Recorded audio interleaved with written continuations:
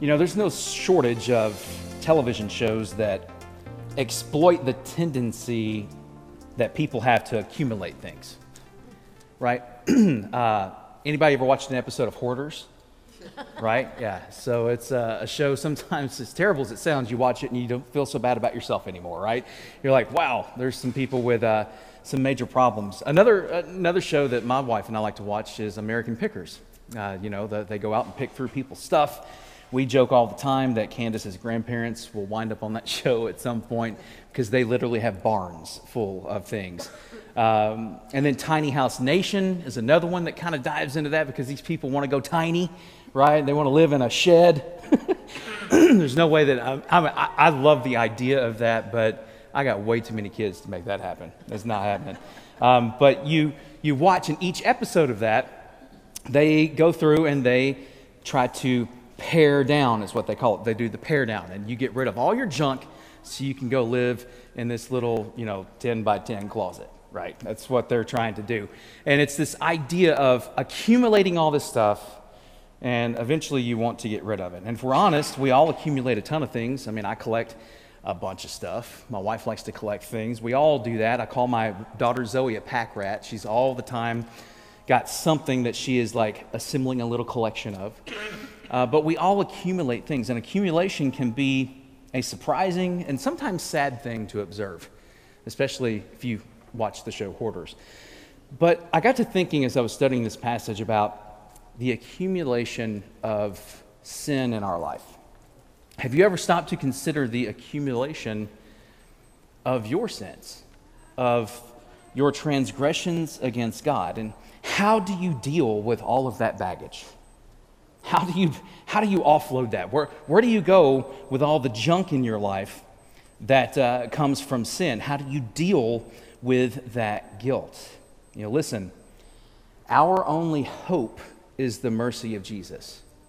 When it comes to talking about sin, when it comes to talking about the weight of that, our only hope is Jesus. And we're thankful today that, as I've heard put before, there's more mercy in Christ than sin in us. Even on our worst days, Jesus has more grace.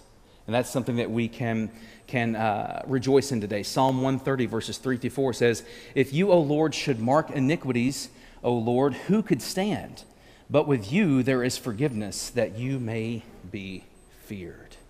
So God is willing to forgive. And our passage of study today is a good word for all of us sinners here today, because that's what we are. Everybody here is a sinner. Welcome to church, right? That's a real welcoming way to say, is like, you're calling me a sinner? Yeah, we all are. We all got our problems, right? And if you feel burned out in your faith this morning, if you feel distant from God, then allow the truth of this passage to minister to your heart today. That's what I've been trying to do all week long as I've walked in this study. So in Nehemiah chapter 9, the people of Israel realize that they have some unfinished business to attend to with God.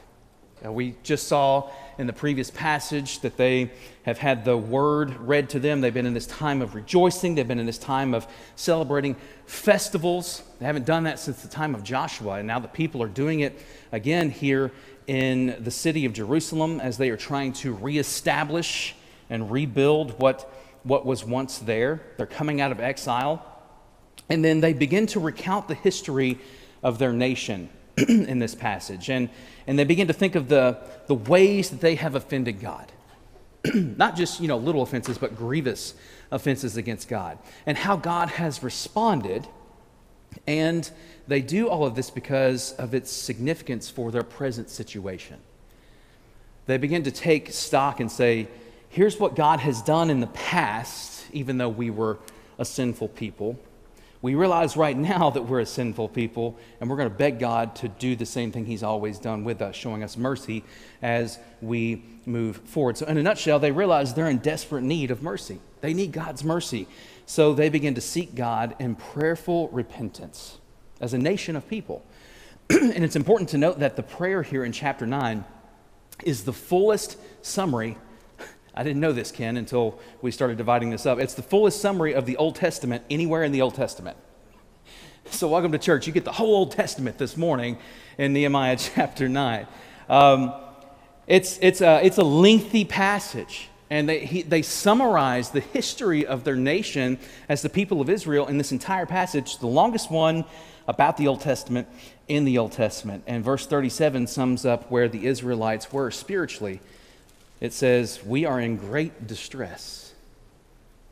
So a question to ponder as we study this morning is, where do you turn in times of sin and distress in your life? We don't like to talk about sin, and we try to compartmentalize that, we try to put it away, but it's something that we have to deal with. It's something we have to drag into the light. How do you deal with the mess your sin has made in your life? Choices that you've made that you knew you should not have made, that went against what God wanted for you. How do you deal with that mess? So friends, listen. There's good news today for distressed people.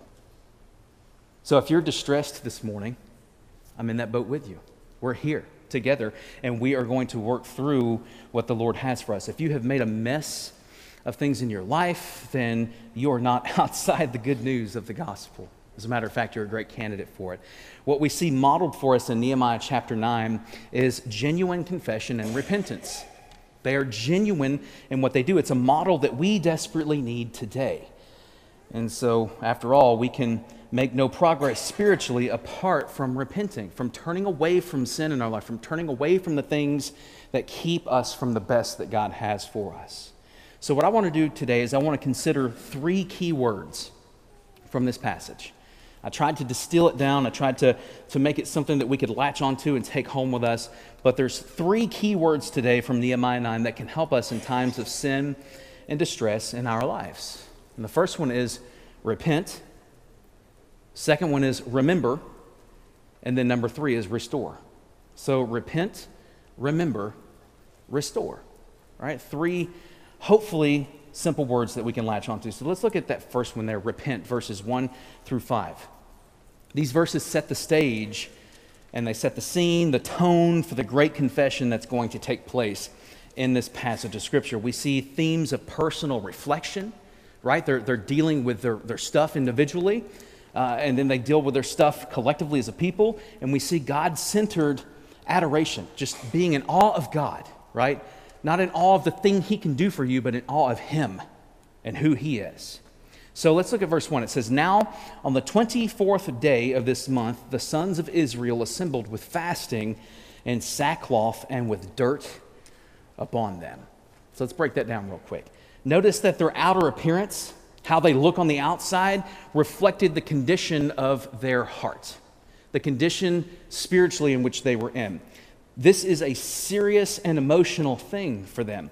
I mean, fasting, right? They are going without food. They're denying themselves food so that they can focus upon God.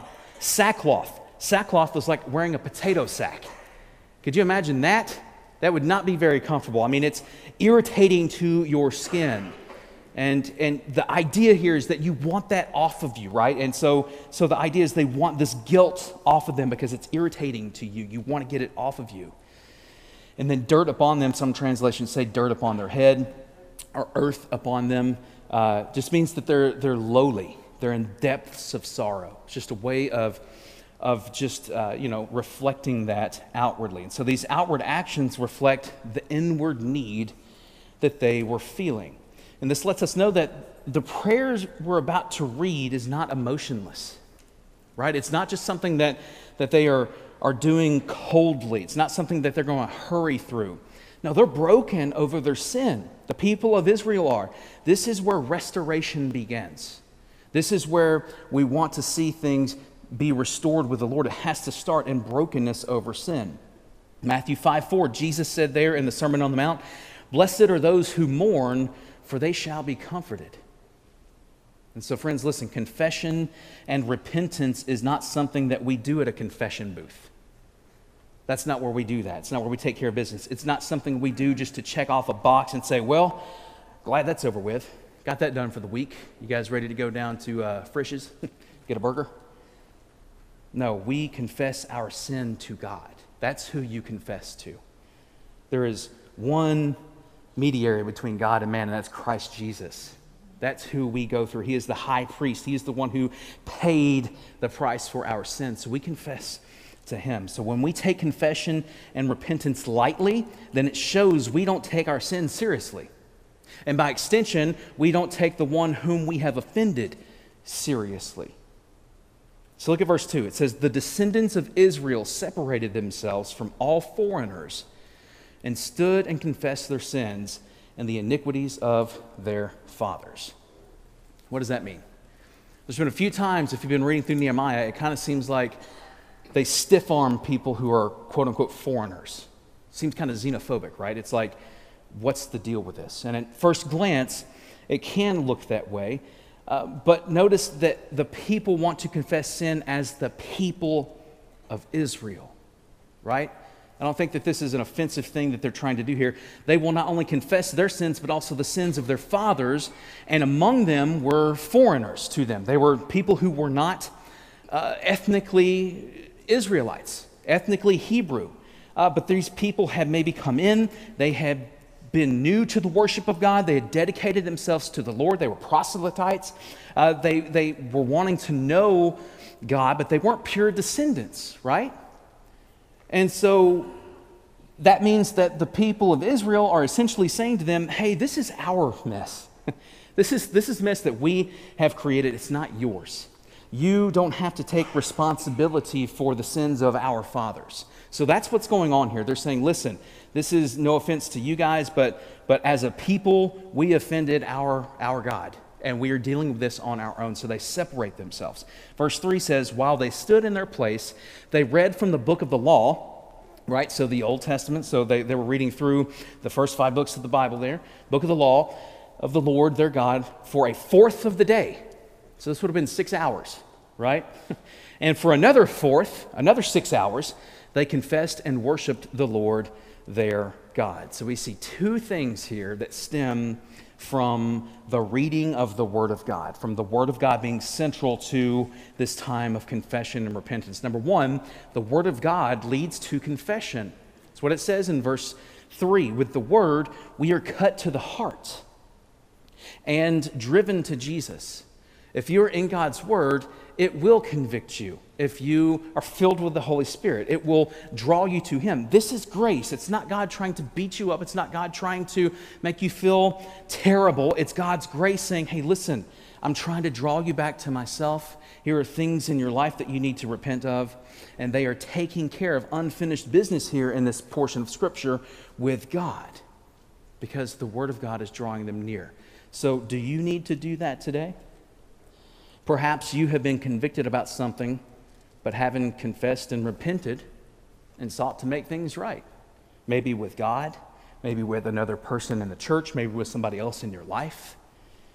Go before the Lord and make things right today. So the Word of God leads to confession. Number 2, the Word of God leads to worship, right? So verses 3 and 4 tell us that the Levites now worship God with a loud voice, right? And then verse 4 says, arise, bless the Lord your God forever and ever. Verse 5 there. So notice that they focus their attention upon God because it is Him they seek for restoration. Not somebody else, but Him. And they worship Him for His everlasting nature, right? They worship Him and exalt Him above all. It's important in our prayer life that we include adoration of God as we are praying. I was taught when I was young in the faith, essentially the acronym, right? ACTS. As you are praying, you adore God, you confess your sins, right? You thank Him for things, and then you have supplication, which means you just bring your needs before God. So adoration, though, is key to that. So it's important that we include that adoration of God. We should adore God for all that He is. Not what He can do for us, but just who He is. So friends, listen. If we desire holiness and repentance in our life, we must have a heart that adores Jesus and is centered upon Him. That's where that starts. So the first key word that we see here is repent. And to just briefly define that word for you, it just means that you do a 180. You're walking in this direction and you pivot and you walk the other direction. You walk away from the thing that is drawing you further and further from Jesus. So repent. Number 2, remember. And here's where we're getting into the bulk of the passage, verses 6 through 31. So one thing that is clear here is the people of Israel viewed God and themselves in light of Scripture. They had a Scripture-centered view, right? We would say a biblically centered view of themselves and God in this moment. They acknowledge how they have rebelled against God. They said, hey, listen, we have completely turned away from you. And they acknowledge who God is and what God has done for them. So in other words, they remember not only how they had sinned in the past, but also how gracious God was toward them. And they remember his grace and his mercy in this time of confession and repentance. And so as we work our way through this chunk of verses, and there's a lot of them, and I'm not going to hit every one. Some of them I will just summarize, but I want you to notice the frequency of the pronouns you, your, and yours. Like, just keep a running tally of those. I found 85 times in this passage that they are used. And each one of them refers to God. So this is about God, right? It's not about us, it's about him. And 85 times they say something about God doing something for them. And because that's what confession and repentance is truly about. It's about him. We have offended him. We have sinned against him. We turn to him. He is the one that we have sinned against, the one who we have offended with our rebellion, and the one who shows us grace and mercy. That's who he is. So they remember.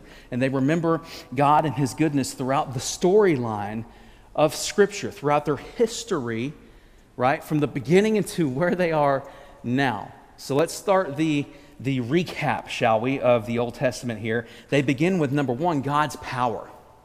God's power. Verse 6, Nehemiah begins with the power and the uniqueness of God. He says, you alone are the Lord.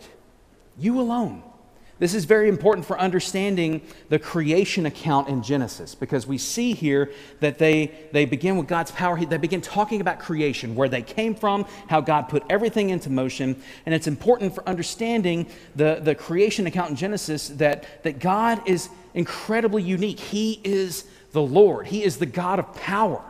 And there's not a God over this, a God over that, a God over the sea, a God over the air. There's none of that, right? That's what some people believe, but there is one God over all things, is what Scripture teaches us. And the uniqueness of God has always come under attack. It's always been under attack. It's not something that's unique to our day and age. It still happens today because we live in a pluralistic, superstitious world. And so people see that there are different gods over all this, but God is God, and he is God of all, right? That's who he is. And the prayer continues. You have made the heavens, the heaven of heavens with all their host, the earth and all that is on it, the seas and all that is in them. You give life to all of them, and the heavenly host bows down before you. So this is essentially a summary of Genesis 1 and 2. Is what's going on here. God in his infinite power made everything. He put everything into order. He made it perfectly, and we know that he was in control. And so as a result of him being who he is and doing that, he deserves praise even from the hosts of heaven, because that's his creation too. You read in Psalms about how even the stars, the celestial beings, they all are shouting and declaring the glory of God. He is the one who created them. So friends, listen, we should marvel at the wonders of our Creator. We should marvel at his power, his uniqueness. From the majestic sights of the cosmos, this past week, for all my fellow nerd friends, right? If you are a fan of the Lord of the Rings, the James Webb Telescope was just, out there. You guys have heard of the James Webb Telescope, right? Like it's the new telescope that's out there looking at just things that are so far off. And they found a star that is like, I don't know, I forget how many times bigger than the sun. It's so much hotter than the sun, right? And they named it after, the great star in the Lord of the Rings. And I was just thinking, man, that is amazing. It's the furthest star that they have ever detected from planet Earth. Billions and billions and billions of light years away. That's just a span of from here to here for God, right? It's amazing to us, though, from the majestic sights such as that to the microscopic cells in your body that literally hold you together. He is the creator and Lord of all of it. It's all his. Every last square inch, it's all for him. What a powerful God we serve. They see God's power. They remember God's power. Secondly, they remember God's righteousness. Right? Verses 7 and 8. This is highlighted in the covenant. God's righteousness, they highlight it in the covenant that God made with Abraham. A promise that God made with Abraham. So verse 7 says, "You are the Lord God who chose Abram and brought him out from Ur of the Chaldees and gave him the name Abraham. You found his heart faithful before you and made a covenant with him to give him the land of the Canaanite, of the Hittite, and the Amorite, and the Perizzite, and the Jebusite, and the Girgashite, and all the other ites, to give it to his descendants." And here's the key word here, a key phrase. "And you have fulfilled your promise." You guys see that? You have fulfilled your promise. Friends, listen, God keeps his promises. What he promises will come to pass. This is a major emphasis in this prayer as they are dealing with this sin in their life and how God has been faithful to them in the past, how they desire for him to be faithful to them in the present. And so they emphasize his faithfulness, his righteousness. And it should be a major emphasis in our prayer life too. God is faithful because, as verse 8 continues, "For you are righteous." He is righteous. So underneath everything God does is his righteousness. It undergirds everything. And what does it mean to be righteous? Right? Back in the 90s, it meant you were cool, I guess. I don't know. But you ask people what it means to be righteous, and they might tell you a different thing. But at the basic level, it means doing what is right. That's what makes you righteous. You do the right thing. And God always does what is right. He always does the right thing. He is perfectly just. He always acts consistently with his character, who he has shown himself to be to us in his word. And keep his righteousness in mind as we continue, because there's going to be a tension revealed in that God is both merciful and righteous as we go on. So they remember God's power, God's righteousness. Thirdly, they remember God's provision. Right? Verses 9 through 15. These next few verses are all about the provision of God for his people throughout their history. Provision of freedom from slavery, provision of freedom from harm from enemies, and sustenance throughout their 40 years of wandering in the wilderness. So just to briefly summarize the section, verse 9, God saw the affliction of his people, right? We learned about that in Exodus chapter 2. He heard about them groaning, and he went to go save them. Also, he heard their cry at the Red Sea, verse 9, verse 10. In between all of this came the 10 plagues, and through these plagues, God made a name for himself. He was a God of power not to be trifled with.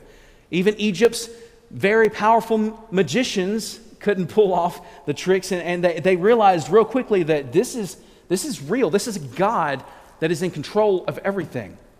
Why is all this important? Well, again, because Nehemiah and the people of Israel are in present distress. Keep that in mind. In the present in which they are praying this, they are in crisis over their sin. God had responded previously to Israel's affliction, and now they're asking him to do it again. Do it again, Lord.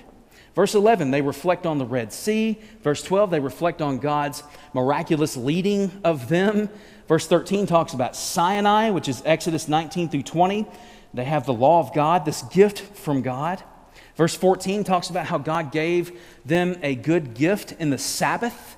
And the Levites highlight this law as another profound expression of God's kindness in giving the people rest. God was kind to them. Verse 15 talks about God's provision in the wilderness, right? God cared for them all the way to the promised land, showing divine love and hospitality. We learned about this last year as we went through the book of Joshua. Now you might be thinking, well, so what, Brandon? I mean, God never dropped bread from the sky for me. He never gave me manna. He never gave me quail from heaven. Well, this was a special moment. Because if you remember in Joshua 5, when they entered the land, we read that the manna ceased. It stopped, and they ate the produce of the land. But it was still God's provision. God provided for them even though it stopped coming from heaven, he provided for them from the fruit of the land into which he had led them. So whether God provides through a paycheck, an apple tree, the supermarket, or the bread of angels from heaven, it's still his provision. It's his grace in your life. And we need to remember that. We remember God's provision. So they remember the power, the righteousness, the provision of God. Finally, they remember God's mercy. And here's where we're going to camp out for just a few minutes. Verses 16 through 31.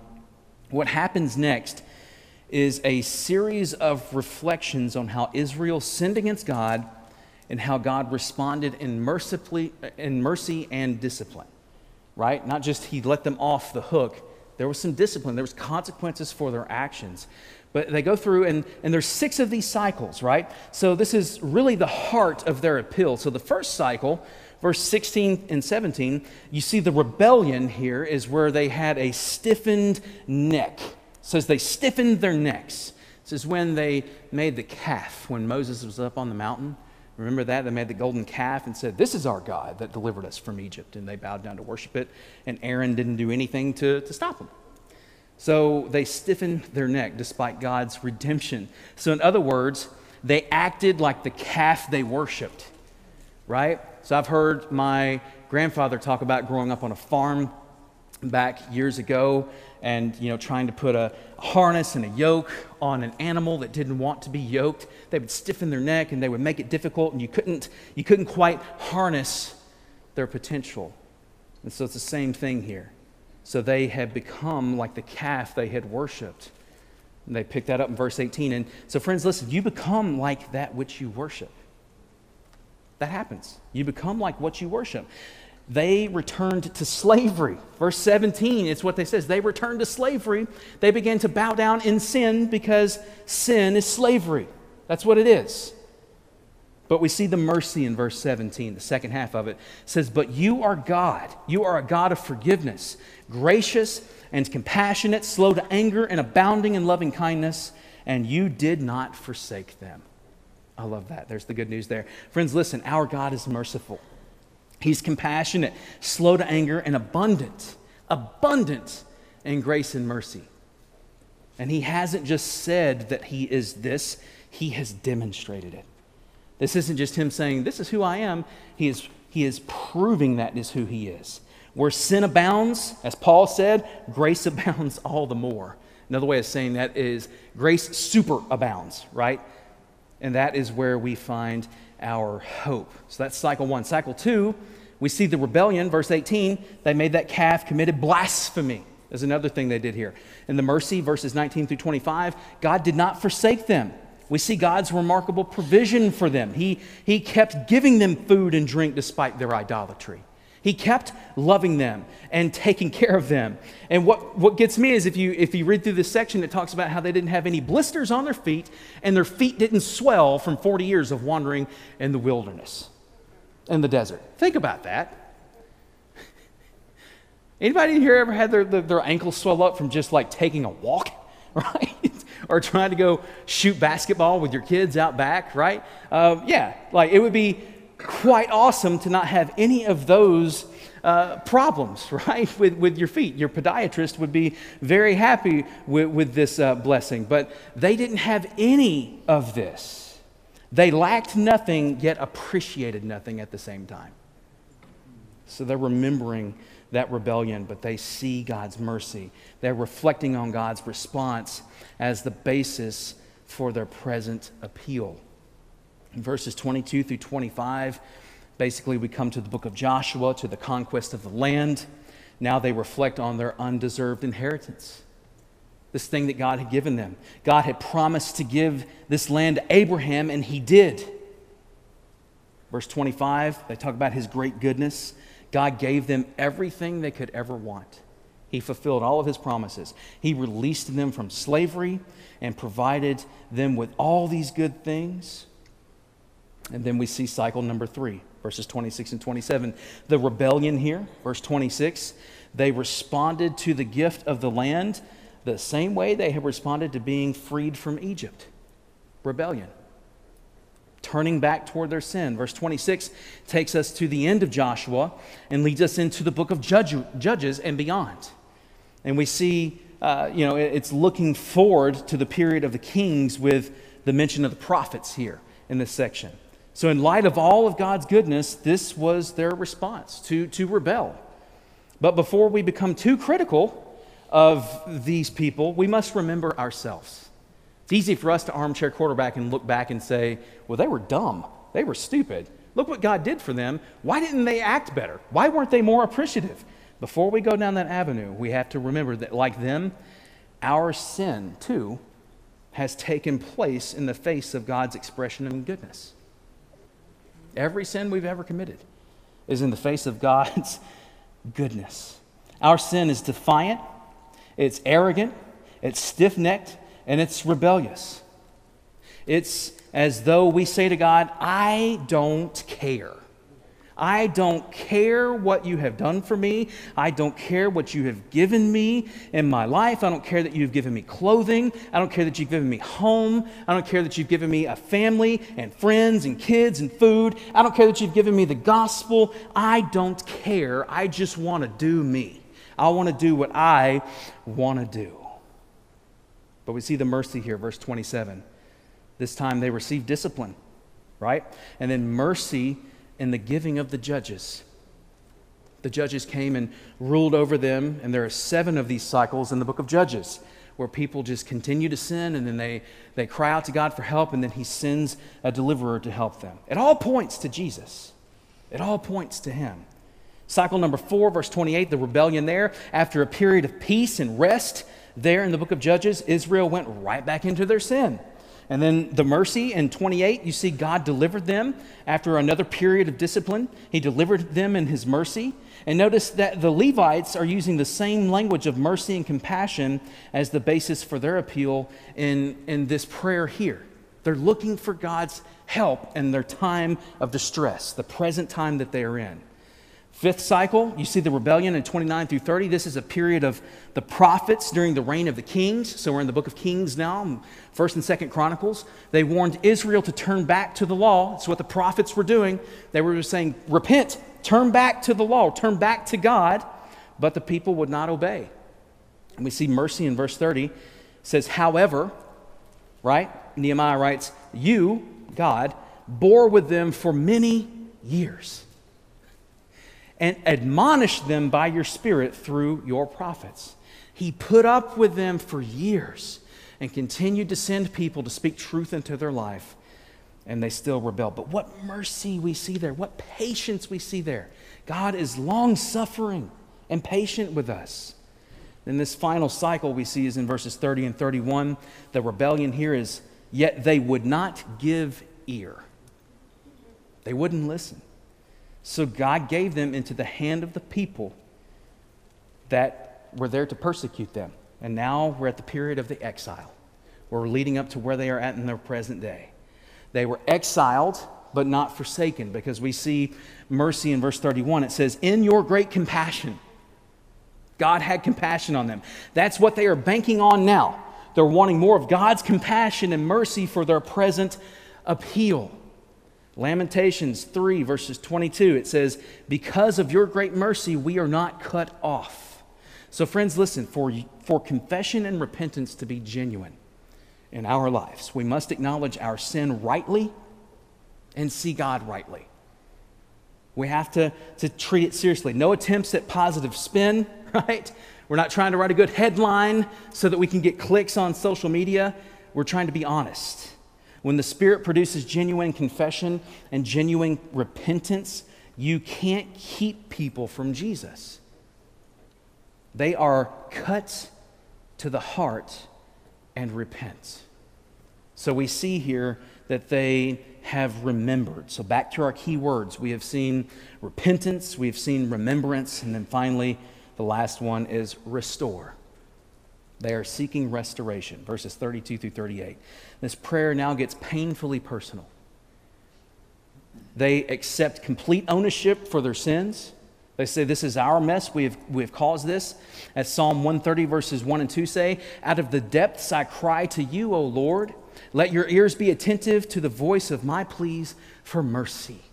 They are begging God at this point. So look at verse 32. It says, now therefore, because of all that we just said, God, that's what therefore means. Now therefore, our God, the great, the mighty, and the awesome God who keeps covenant and loving kindness, do not let all the hardships seem insignificant before you, which has come upon us, our kings, our princes, our priests, our prophets, our fathers, and on all your people, from the days of the kings of Assyria to this day. So despite Israel's history of rebellion, God has been patient and merciful to them. The Levites now ask God to be merciful again. Verse 33, however, you are just in all that has come upon us. See that? They say, we deserved what happened to us, God. We are repenting and asking for forgiveness. For you have dealt faithfully, but we have acted wickedly. Verse 34, for our kings, our leaders, our priests, and our fathers have not kept your law or paid attention to your commandments and your admonitions with which you have admonished them. But they, in their own kingdom, with your great goodness which you gave them, with the broad and rich land which you set before them, did not serve you or turn from their evil deeds. They're owning it. They're saying, we know that our fathers and our forefathers really screwed up here. So they know that God has not acted wrongly. God has been right in all that he has done. They had been wicked. Everyone had sinned, but God was good to them. God was good despite this lifetime of failures that they have had. Verse 36, behold, we are slaves today. And as to the land which you gave to our fathers to eat of its fruit and its bounty, behold, we are slaves in it. What a heartbreaking statement. Its abundant produce is for the kings whom you have set over us because of our sins. Everything, God, that you gave us that's good, we have handed over to the enemy now. They also rule over our bodies, over our cattle as they please. So we are in great distress. You guys feel the weight of that statement now? I highlighted it at the beginning. But now we get all the way to the end of this prayer. And you feel the distress. Like walking in this all week, preparing and studying for this, it was just like, man, I feel the distress here. Like this is a time of distress. And yes, it's time to repent and turn to God. Here they describe their own situation. Israel had been enslaved in Egypt, but God delivered them, right? We celebrate that. They are asking God to deliver them again, for God to show mercy to them again. He has heard their cries of distress before. Now please hear it again, is what they are saying. Verse 38, now because of all this, we are making an agreement in writing, and on the sealed document are the names of our leaders, our Levites, and our priests. So they come to the end of this prayer, and the Levites come up with a specific application point for themselves, and they have talked about God's dealings with them as a rebellious people. They are prepared to make a covenant, right? Prepared to make a promise with God and keep it. And we're going to look at that next week. That's chapter 10. But to wrap this up, how does this passage apply to us today? Like, it's one thing to look back and say, okay, I see these people praying and I see them repenting, but how does that apply to us today? Should we retell the story of God's mercy? Should we repent and plead for mercy and resolve to do better? Well, yes and no. Yes, we should prayerfully reflect on the biblical storyline of our own restoration. Tell people about your testimony. Tell people how God saved you, how he reached down and rescued you. You always want to do that. People can't argue with what God has done for you. They might debate you on Scripture, they might debate you on other points of theology, but they cannot argue with what God has done in your life. That is always something that you can share with people. It's a great pattern to remember that. But no, if you stop at the Old Testament, if we just, stop where they stop today, it's not really that great of news, right? We must continue the narrative forward to Jesus, always pointing toward him. We make our plea on the basis of the gospel, what Jesus has done, on the basis of what Christ has done for us in our place. When we are begging God, we have Jesus in the mix where they didn't have that. They had a broken system of sacrifice, We have Jesus, the perfect sacrifice. So friends, listen, if we don't move to the coming of Christ, to his death and resurrection, then we will just repeat the cycle. It will be a continuous cycle. They just told a story that essentially says, it's not going to work. We have messed this up every time. Do you see how that points to one that's needed, that's greater?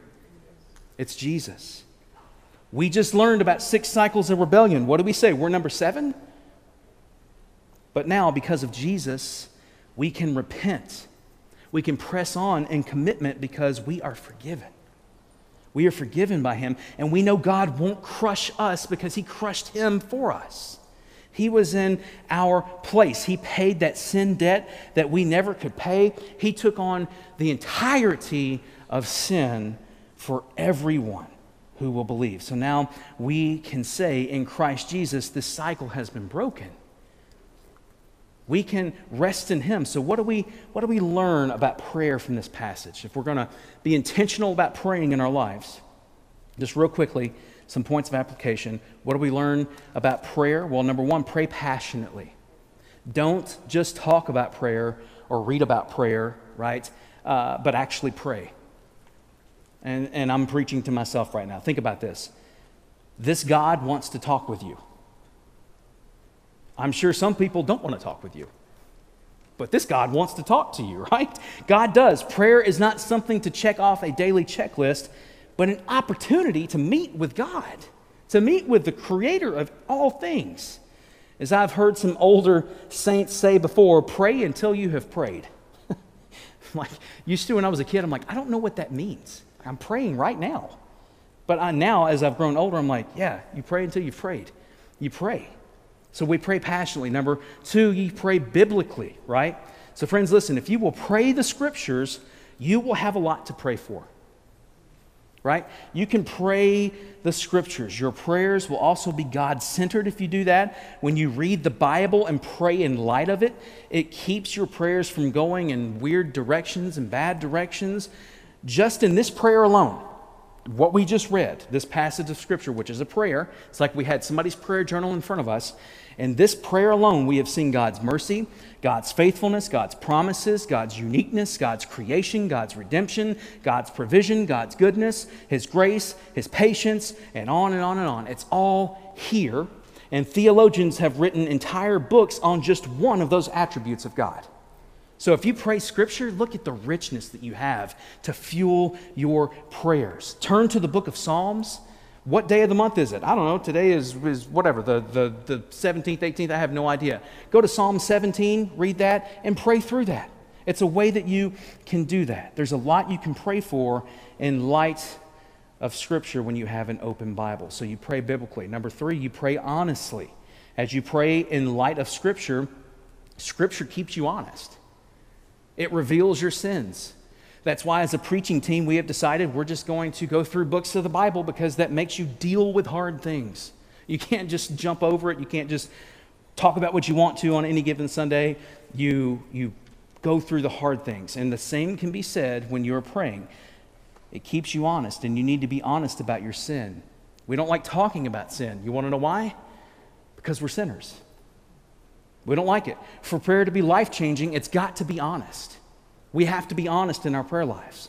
But that's hard for us to do when we like to present ourselves in the best possible light. When we live in a culture that has all these filters to put on your photos to make you look the best you, the best version of yourself on social media, that's where we live in this day and age. We have to be honest. Biblical honesty is hard because we don't like to admit and own responsibility for our sins. We prefer to minimize sin, to manage it, keep it hidden away, to rename it, to redefine it, to shift the blame to somebody else because of it. Everything but just saying, this is what it is and it's mine, and I've got to own it. So in other words, we will do anything to keep from taking ownership of it. But we don't just stop with honest confession. We move to this next point of application. We pray repentantly. We talked about that was one of our key words, repent. Repentance is not just admitting our sin. It involves putting it to death and living a different life. You have to turn in the opposite direction. Repentance is incomplete if it doesn't include a changed life that results in obedience, not perfection, but obedience. Understand that, please. We are not perfect. We are going to mess up. But what's important is that we try to act in a life of obedience. We have new patterns of obedience brought about by God's grace, enabled by His Spirit within us to help us along, because we can't do this on our own. Real repentance is seeking this restored fellowship with God, restoration, being restored back to Him. And then finally, we pray hopefully. So friends, listen. If you are in sin and distress today, there's hope because of what Jesus did. Because of what He did. What the Spirit is doing now, in this moment in your life, and how much God loves you. There's hope in all of that. You can always pray and repent in hope because you have hope in Jesus. He will never leave you or forsake you. And He paid for every last bit of your sin on that cross. So walk in that today. Pray biblically, pray honestly, pray repentantly, and you will begin to sense joy, the joy of restoration and renewal in your life. Pour out your heart in honest confession to Jesus. Turn from that sin in real repentance and believe that Jesus is better than that sin. Again, I'm preaching to myself this morning. So listen, obedience to Jesus leads to joy and fulfillment. It's not like God wants to take away all the fun things in our life. If we turn to Him, we will see that there's so much joy and fulfillment in following after Him than what this world could ever give us. So repent out of the love for a Savior who poured out His soul to death for sinners like us, who promises a new heaven and a new earth where we will never sin again. Amen. Hallelujah. Man, that's going to be a great day. No matter who you are, whether you're a believer, a non-believer, a skeptic, no matter who you are today, my plea to you is repent. Consider what God is doing in your heart right now. Lay down the things He's asking you to lay down. Give your heart to Him if He is asking you, if He's tugging you to repent and turn to Him today, whatever it might be. My prayer is that in this time, we would genuinely confess and repent as we return to Him in worship. So let's pray.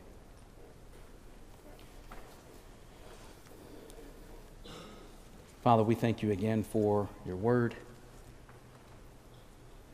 and passages from Your word that deal with so much. God, thank You for showing us Your faithfulness today, how You were good to a people who constantly spurned You and constantly rejected You. God, yes, You disciplined them, but You disciplined them in love. You continued to bless them and give them things that they didn't deserve. And yet, overwhelmingly, many of them continued to choose other things other than You. But God, You have shown mercy to them, and You show mercy to us today. So help us in this time of repentance, this time of drawing near to You. God, I pray that we would confess and repent. And I pray today would be a day where we would walk in the Spirit and in the newness of life. God, help us as we pursue You in this life. Help us to know that we will never be perfect until we reach the other side with You, but You can help us to be obedient and grow in You day in and day out. And God, I pray that today we would all make a commitment to do that. And it's in Jesus' name we ask and pray these things.